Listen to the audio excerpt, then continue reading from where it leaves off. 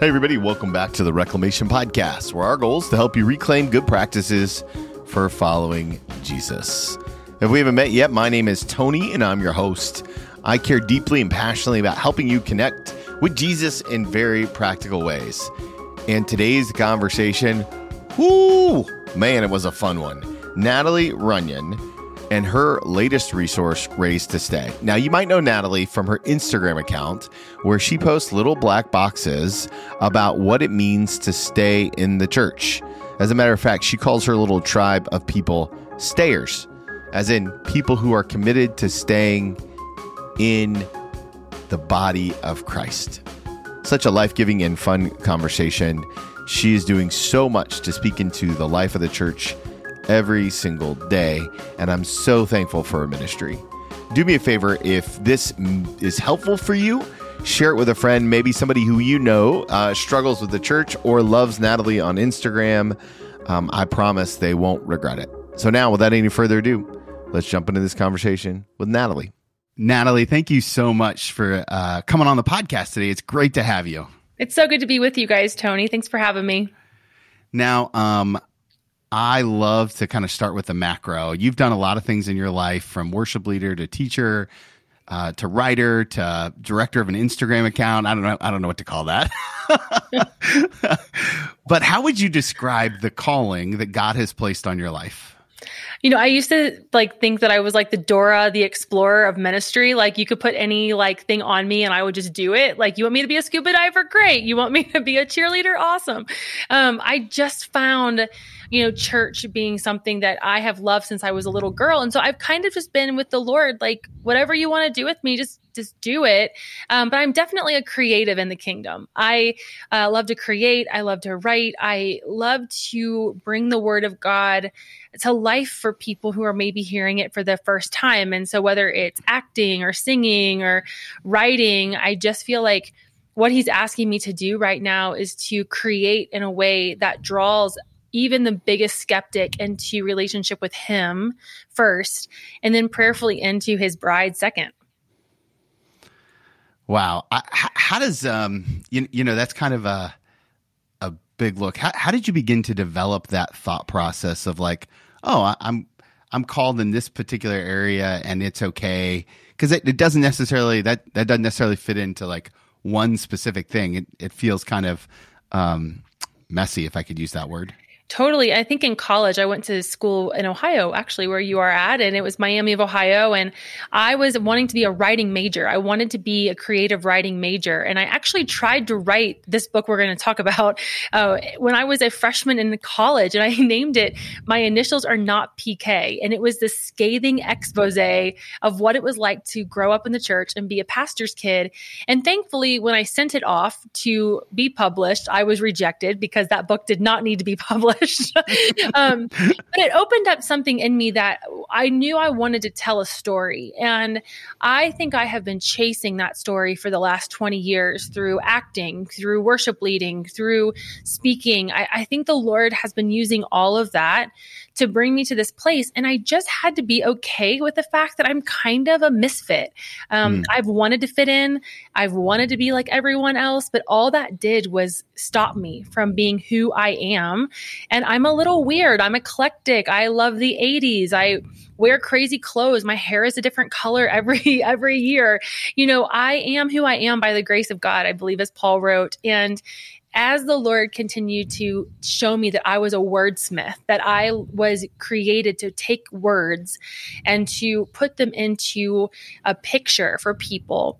Once I started to hone in on that with this Instagram account, I think at 41, I finally realized, this is what I'm made to do, and I'm not going to apologize about it anymore. And that's been how the last 3 years have been going for me, is just writing what the Lord gives me.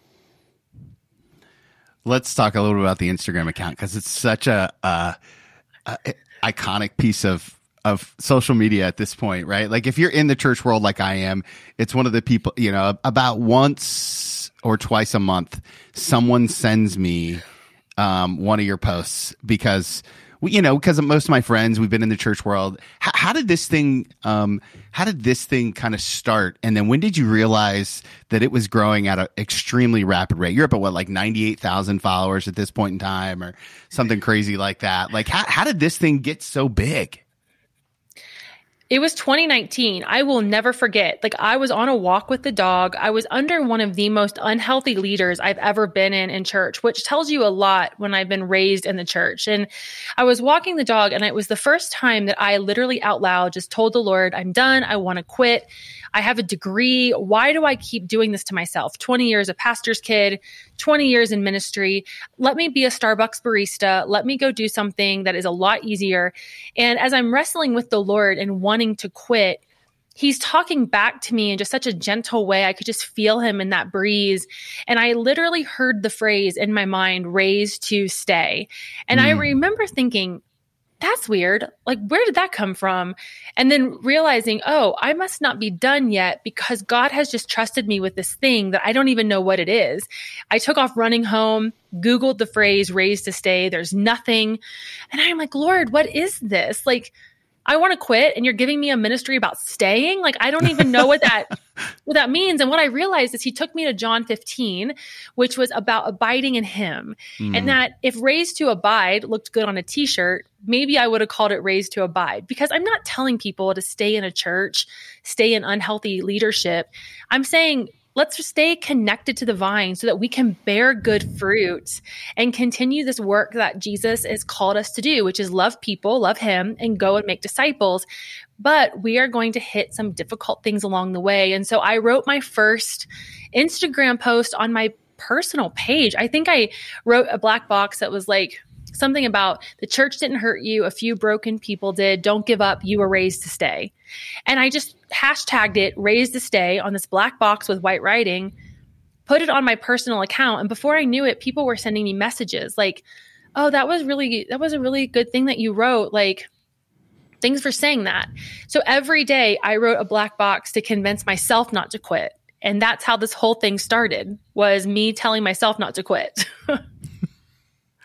How many black boxes in a row have you written, do you think? I mean, there are some days I'll crank out 3 series. If the Lord gives it to me, I write it. And I'll be really honest with you. It's usually in carpool while I'm waiting for my kids, in the bathroom. I mean, some of my most majestic black boxes have come from the bathroom, which will probably like really ruin this for a lot of people. But, the Lord meets us in unexpected places where we're like finally quiet and not with children screaming around us. But, I sit down and the Lord will just give me these word pictures. And so I think altogether I've probably written over 1,000 black boxes. But a lot of them I will repost or I will reword, or if one seems offensive or people don't really understand it because of how I write, I'll take it down and kind of wordsmith it a little bit more. But I would say collectively there's been over 1,000 probably posted. Right now I keep about 300 up. That's wild. One of the things that I appreciate is you say things that are hard for me as a pastor to say. If I, just like the other day you posted one about staff and just, accountability, and it's clearly written from your perspective of someone who's been on church staffs. And what's it like offending a lot of people every day?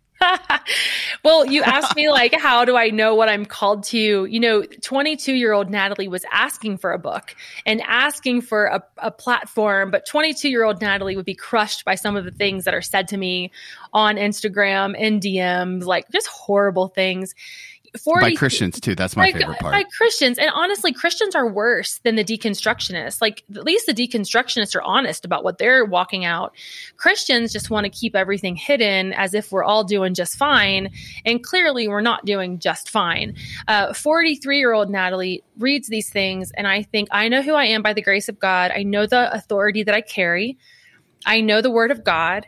And so therefore I am challenging the church and championing the saints, which iron sharpening iron is biblical. It is okay. And Jesus offended people. Paul offended people. And as long as I'm preaching the gospel, which is what God tells Jeremiah and Jeremiah 1, is I will give you my words and you will say my words. And if you do that, what can man do to you? Yeah. And so I have to every day wake up with that. If I'm being obedient, I'm saying the word of God. And if people don't like it, that's okay. Because I'm not here to be liked. I'm here to be obedient. But that's taken 20 years for me to be able to say without having really thin skin. Yeah, obedience is such a hard thing to practice and walk out.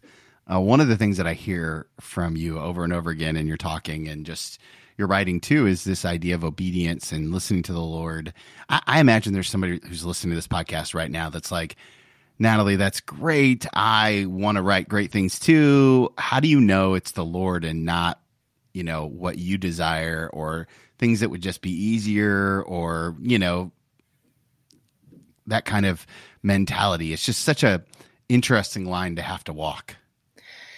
It's daily having to sacrifice and surrender my agenda for God's heart for his people. And when we know the word of God, and I think our generation has grown up on a lot of social media hot takes. So we've grown up with a lot of literature, podcast, video, like we have a lot of voices speaking into our lives. So we could have an argument on just hot takes alone where we're just spewing quotes from other people, right? Like, well, John Bevere says this and, Christine Kane says that. I mean, we have so many content creators who are beautiful content creators giving us these sound bites of truth, and they are truth.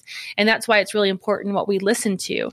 And so for me, it's like, I just have to know that even though I'm listening to all those other voices and I'm reading a lot and I'm listening a lot, that the word of God is the only absolute truth. And so if I'm speaking the word of God, the word, it promises that it will go out and it won't return void, right? Mm. So if I'm preaching the word of God and I'm saying, this is what the word of God says, and I'm going to make it wordsmith it to make it feel a little bit more relatable, but I'm not going to add to or take away, then I know that that's from the Lord. My heart posture then comes second. Am I writing this to make a point to somebody in particular? Am I trying to have a mic drop for a situation in my life, or am I truly contending for the body of Christ?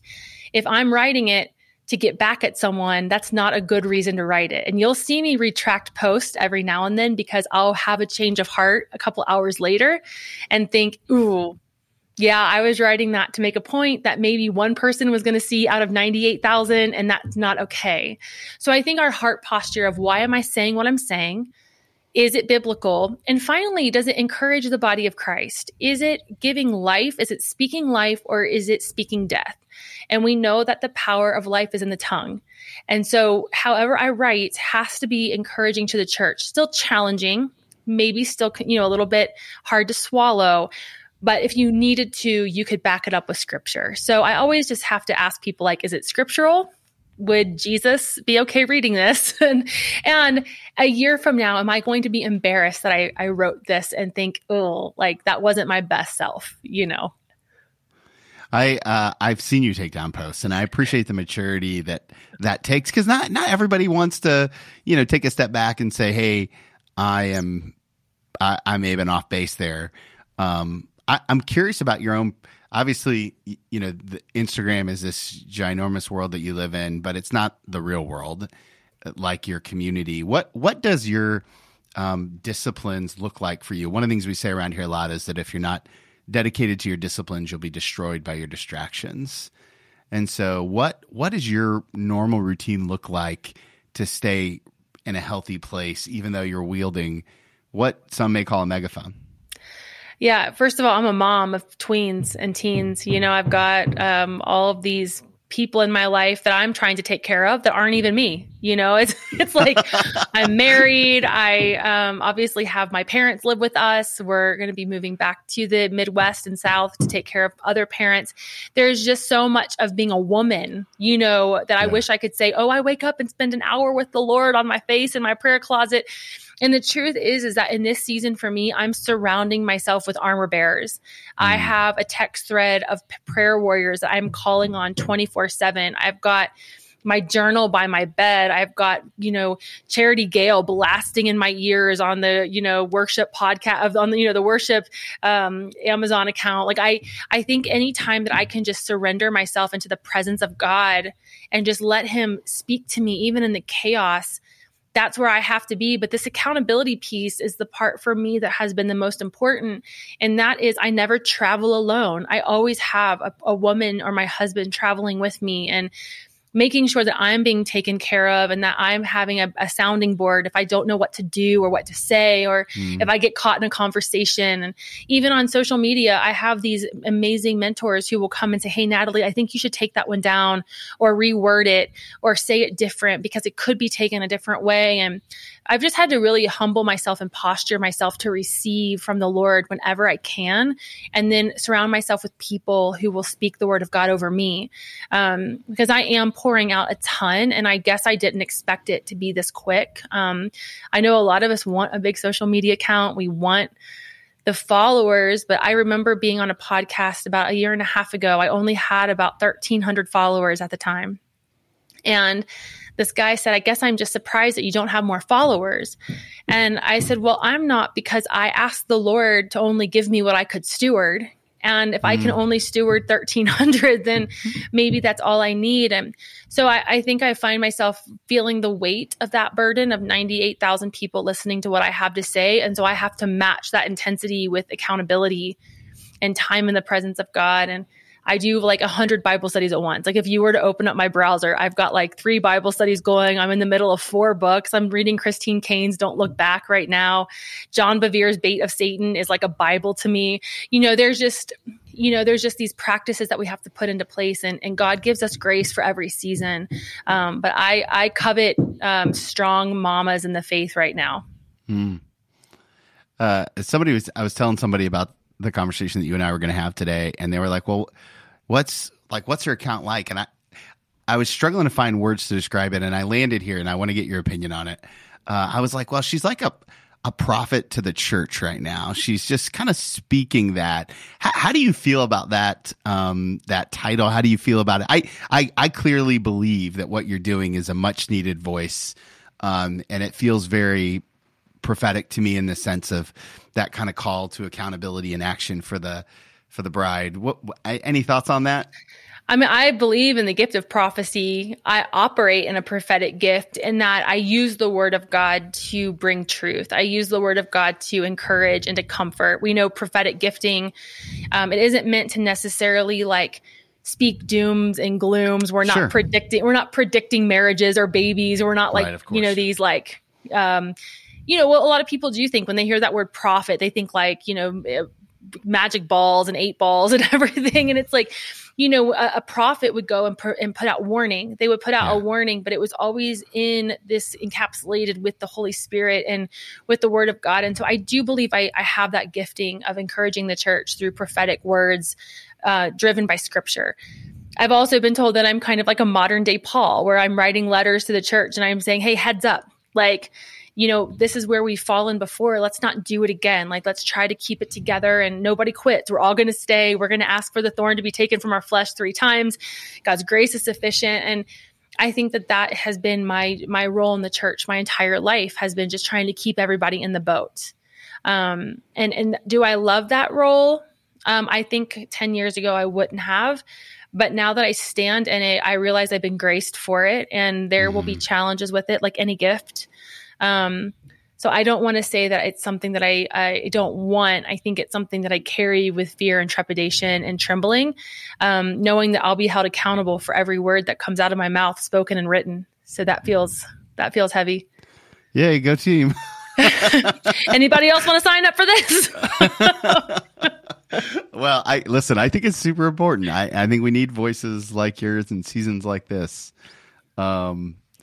You've written a beautiful book in Raised to Stay, and I'm thankful that your first book, 18 years, at 18 didn't get accepted, because what you've got here is full of a lot of experience and wisdom. One of the terms that you use across everything that you do is the term stayer, and I wonder if you could just give us a good working definition of what that means to you. Yeah, John 15, if you look through the different translations, it talks about, hey, like, I'm the vine, you are the branches. If you abide in me, that word abide in me, if you remain in me, if you stay in me, there's like so many different translations of how that word abide comes across. And that whole stay is to stay steadfast, to be in a place of being able to say, yes, blessed are those who are persecuted, because we know what happens when we find ourselves persecuted. And so sometimes we're staying connected to the vine, even when the world is trying to rip us off, even when people are trying to hurt us, even when there are storms, we're staying connected to Jesus. And a lot of people will say, well, how dare you tell me to stay in a bad church or under toxic leadership or under an abusive leader? I hear that all the time. And I'm quick to say, no, I'm not telling you to stay in a building. We are not going to get longevity awards in heaven. We aren't going to get 25-year trophies when we get to heaven and we're told, congratulations, you stayed under a narcissist for 25 years. Well done, good and faithful servant. That's not what we're going to hear. This is about staying connected to Jesus so that when things happen, when a leader fails us, when we have a Saul, when we hit our own Judas, that we don't just take everything and run, but that we keep our eyes fixed on Jesus and remind ourselves that he's the only perfect one. And that all these people are going to let us down. But if we will remain on that vine, we will produce good fruit. And sometimes good fruit is leaving a church that's on toxic soil and uprooting and going and planting ourselves somewhere healthier. And so I am all for leaving toxic churches, abusive relationships, but I also want to challenge us then to turn towards healing and try to find a place that we can grow, get back into community and heal. Hey guys, just pausing this conversation with Natalie to remind you to subscribe to the Spirit and Truth Substack. The Substack goes out twice a week and it's all about spirit-filled leadership. It's about what it means to lean in to being a leader of people and being dependent on the Holy Spirit. You can learn more by going to spiritandtruth.substack.com. One of the things I appreciate about the book is that you weave your own story in with just some really solid biblical teaching. I'm wondering if you might expound upon the story with your dad in the hospital. That was one that just moved me deeply, and it was I'll let you tell the story because I'm not going to do it justice, but I really wanted to have you expound upon it. Yeah, my senior year in high school, we went through a pretty bad church hurt scenario with my parents and everything. And so my dad ended up having to get another job. It was the first time I'd really seen him look for a job outside of ministry. And he was a car dealer. He called me one day and said, hey, I got this other opportunity to take another church. Would you be okay if I did that? Because I was walking out my own pain. And I said, you know what? Hey, it's your own funeral, man. If you want to go back into ministry, knock yourself out. And so he did. And I watched my parents take on that pastorate with such passion and love for the people. And then one day I'm personal training. I'm, brand new out of college, and it's about a month before my wedding. And I get a phone call that my dad was having a heart attack. And I remember just being like, he's young, he's 50, like he's having heartburn, he's fine. And we get to the hospital, and my greatest fears were realized as my mom and my aunts were wailing in the triage room. The doctor comes out and says, you need to come say goodbye. And it was just like this out of body experience. I'm 27, he's 50. My husband at the time, or now, is with me, and we're a month from our wedding. And I walk back into that triage room, and my dad is laying on the bed, and the line is flat. And I just see him laying there, like my dad, my first pastor. Like, this isn't happening. Like, there's no way that I'm losing this man, jet black hair, like just looked perfectly like he was sleeping.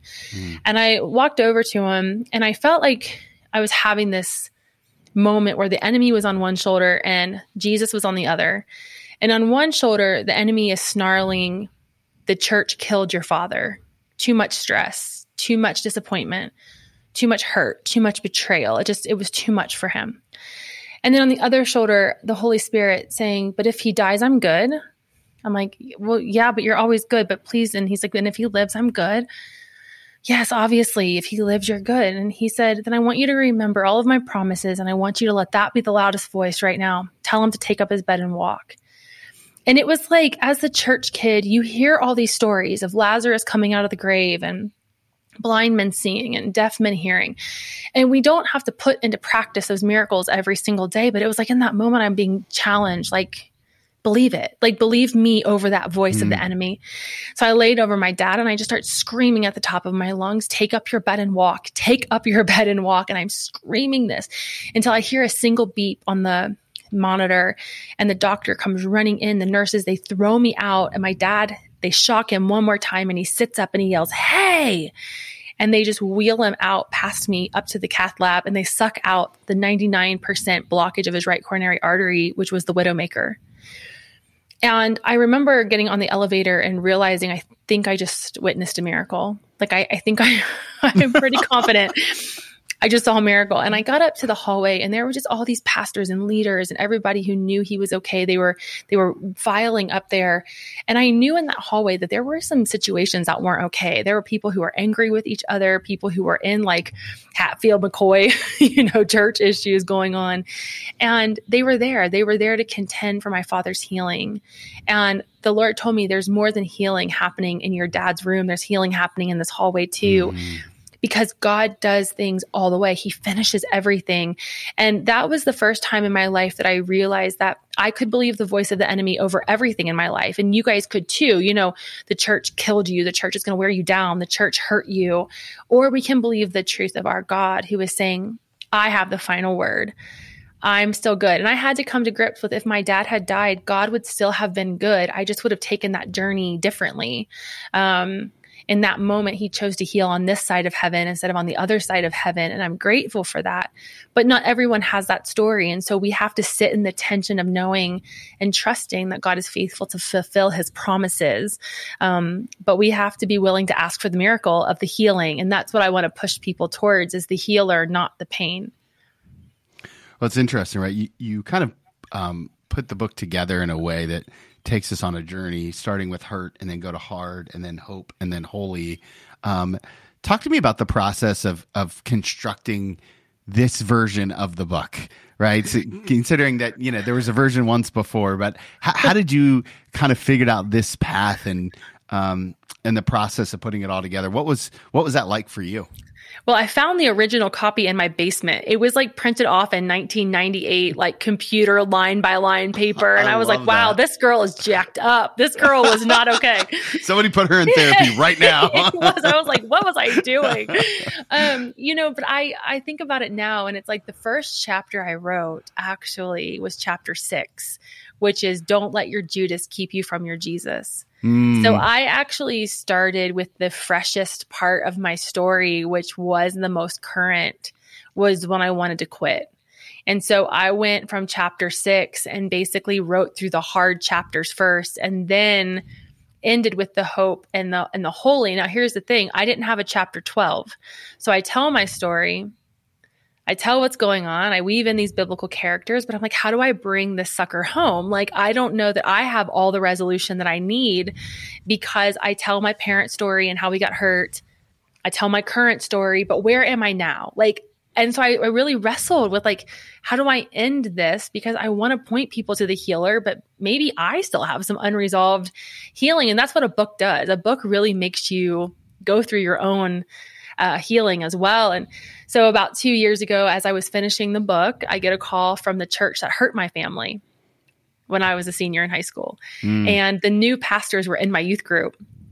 And they said, "Hey, Natalie, would you come and lead worship for the 100-year anniversary? We're inviting people back from over the years, and we'd love for you to come and be part of that." And I'm like, no, why would I go back?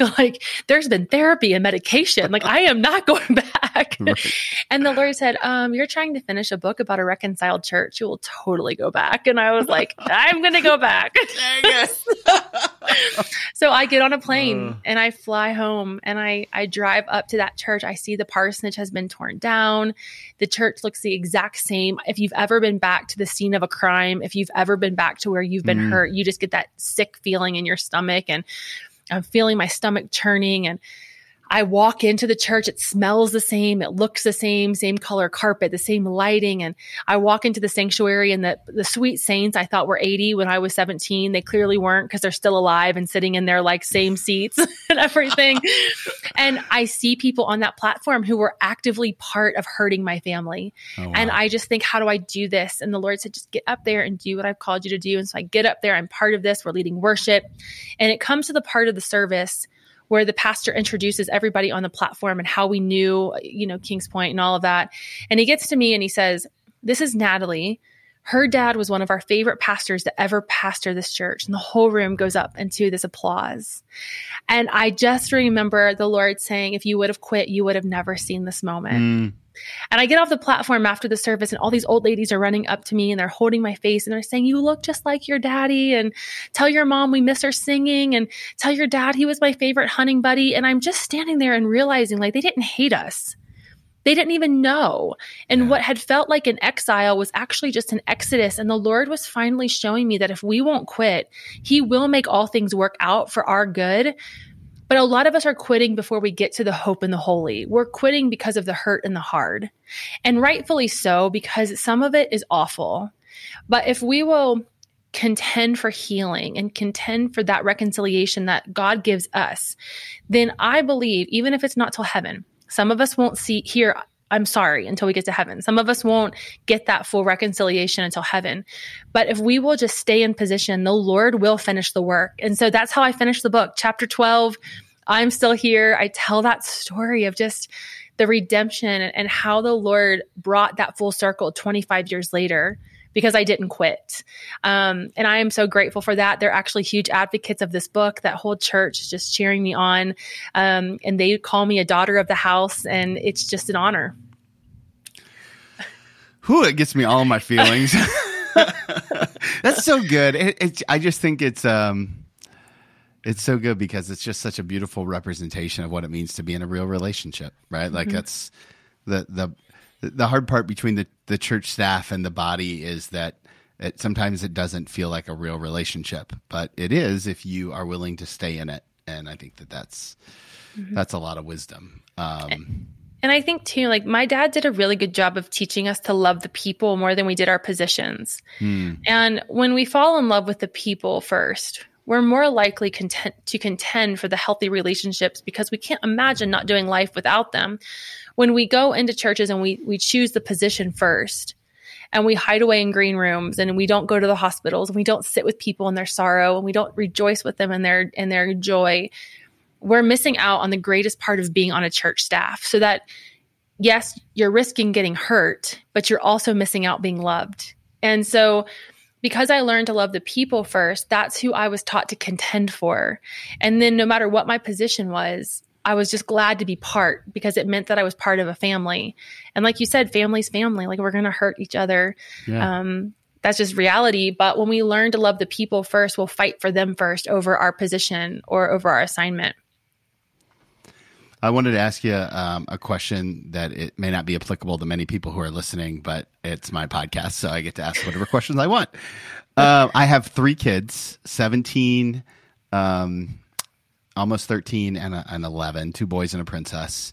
And my biggest fear in life is them leaving the church because they've witnessed all the things that happen when you're a lead pastor or an associate pastor, or like, and I desperately want them to just love Jesus as much as I do, and love the church as much as I do, and as much as I think you do too. And so I'm wondering if you have any like tips, tricks, practices, anything that you're like, this is how my dad saved my relationship with the church, or this is how I'm going to save the relationship with the church for my kids, or is there anything I can steal from you, please, Natalie? Hey, listen, I'm raising my own, so I get it. It's like especially growing up in the 90s where it was like so much about like be in church and go to church and you're going to be the best like church kid and you're going to be the best church adult. And it's so much pressure. And so I would say this to you. My dad said something, and I will never forget this. When I was a kid, I went to my dad when I was a junior in high school. And I said, Dad, there's a church down the street from my high school, and all of my friends go there, and they're doing missions trips. and they're letting me lead worship. And I would love permission to leave our church and not be a pastor's kid and go be part of that church. And he looked at me and he said, Natalie, as long as you're pursuing Jesus, I will give you permission to go wherever you need to go to get to know that Jesus, as long as you're being fed. And the church came at him pretty hard for that, because that meant the pastor's kid wasn't sitting in the pews being the perfect model citizen. And my dad said something that I'll never forget. He said, I will bag groceries at Walmart before I let the church hurt my kids. Wow. I think when our kids know that they are our first ministry, when they know we will take a bullet for them, that we will not let people have access to them, that we will not let people speak into them who we have not given permission to speak into them, when we defend them, when they know that we are going to be their greatest champions, they will trust the church more than if we just surrender our children on the altar of work. And they know the difference between being tolerated and celebrated. And so the minute that I knew my dad was serious, and trust me, I saw my dad bag groceries at Walmart. The man did it. Yeah. When you see that, then you know they're for real. And so I think as adults, as parents, we have to remember that our kids are our first priority. And so we do fun things, like some Sundays we don't go to church. Some Sundays we go on an adventure and we look for God in really great places. And when we do go to church, we ask them to serve one and attend one so that they're not working all the time. And we limit what they do for other people. If people want my daughter to babysit, we ask her, would you like to babysit for them? Just because you're the pastor's kid doesn't mean you're going to do all the things. And so I think taking that title pastor's kid off of them and reminding them that they have an assignment that may not even be in the church. They may be artists, they may be realtors, they may be teachers, but that we are surrounding them with people who will speak life into them, but not everybody in the church has access to them. And so that's a couple of things. It's just one, making them the first priority. Number two, not limiting God to a building. And number three, making sure that people who are in the church who we want to have access to them has access to them, but protecting them from the ones we don't. Because there's a lot of critical spirits over our kids right now. And so those have been the three that we're working on. But look, I'll take advice from anybody at this point or to help me as well. So yeah. Yeah. Well, Kara Powell from the Orange and the Youth Fuller Institute, she always talks about like 5 to 1, like for every one, teenager, there needs to be 5 adults in their life. And so we try to practice that and we have a life group that we're close with. And then, access, I think, is probably the right way to say that. And not everybody gets access. And certainly nobody gets access all the time. No. And, we were so sheltered. I wasn't allowed to watch like Smurfs or, Scooby-Doo. Ooh, Simpsons for me. Simpsons was off limits. Yeah. Like Dawson's Creek, like anything that was controversial. And so I think too, like just the way that we parent as Christians is hard enough, much less throw on the pastor's kid title, and it just adds so much. So I think just giving them permission to be human too, and to make mistakes publicly and privately, and how we apologize, how we have those conversations as a family. Yeah, I mean, we're pretty much an open book around this house, so that can be good or bad on how you see that. No, we kind of model the same thing. It's we have a lot of family meetings where we talk about things. And everybody gets a vote, although not all votes are equal. That's right. You get a voice, not a vote sometimes. Yeah. I mean, you can still vote. It doesn't mean anything. Yeah. That's right. Okay, I have one more question for you. Okay. But before I ask it, I know everybody's going to want to learn more about where they can pick up their copy of the book and kind of where are the best places to learn about where you'll be speaking and your ministry. And of course, everyone probably already knows about the Raise to Stay Instagram account, but where's the best place to follow what God is doing through you online? Yeah, Raise to Stay on Instagram is probably the number one. And then we do have Facebook groups under my name, Natalie Runion. Those are just more like the public forums. I have a private Raise to Stay where you can ask to be in, and that's where people hash out some things in more of a private setting. Anybody have any advice on this? How would you handle this? Which has been a really neat forum for people who are looking for community. Also, in terms of speaking, that mostly goes through my Instagram account. I'll post those like a couple of weeks before with links to how to get tickets. I think coming up, I'll be down at Jensen Franklin's church down in Georgia, and then their Irvine campus and some larger events that are starting to come forward. So we'll start posting those soon as they get closer. The book is everywhere. The book will be Amazon, Barnes & Noble, Walmart, You can pre-order now. And I will tell you that I have a dream to see this hit New York Times bestseller, because I want to kick Satan in the face, and I want to tell him he cannot have his God, church, or his people. Yeah. So we do have to hit a certain amount of pre-orders to hit that. So we're going for 10,000 pre-orders, and we're almost halfway there. So I am believing through bulk orders, and as we get closer to release, which is July 4th, that we will hit at least 6,000 so we can run home with the last 4. That's incredible. I can't wait. If people haven't seen the cover yet, it's beautiful. It's a beautiful book. Like it's just really well done. And I didn't get to half of the things that I had dog-eared to talk about, but it's really well done, and I'm rooting for you as well. Thank you.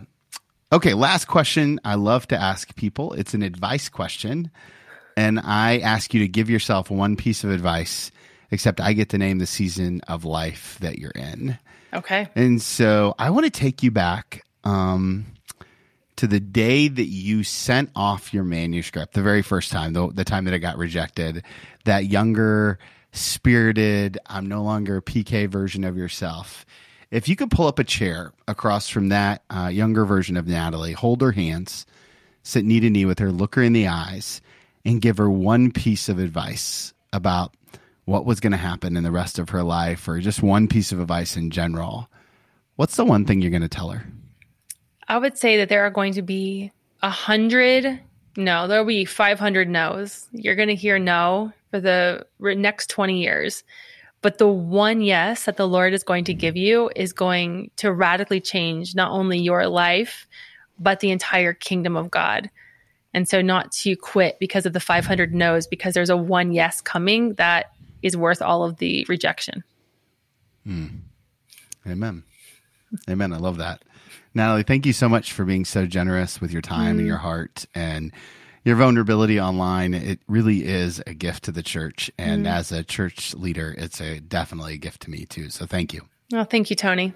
Such a fun dialogue with Natalie. I'm so thankful for her generous time and her approach to all of this and what it means to dwell in the Lord and be a prophetic voice, and how she finds her words and being creative in the kingdom, and just, the hurt, the hard, the hope, and the holy. And I think that's a journey for all of us. So guys, do me a favor, go follow Natalie on Instagram. You probably already do, but if you don't, go follow her there. You're going to love it. And thank you. Thank you so much for being a part of this community and for the work that you do to move closer to Jesus. That's what this is all about. Thankful for you. And remember, guys, if you want to follow Jesus, you must be willing to move.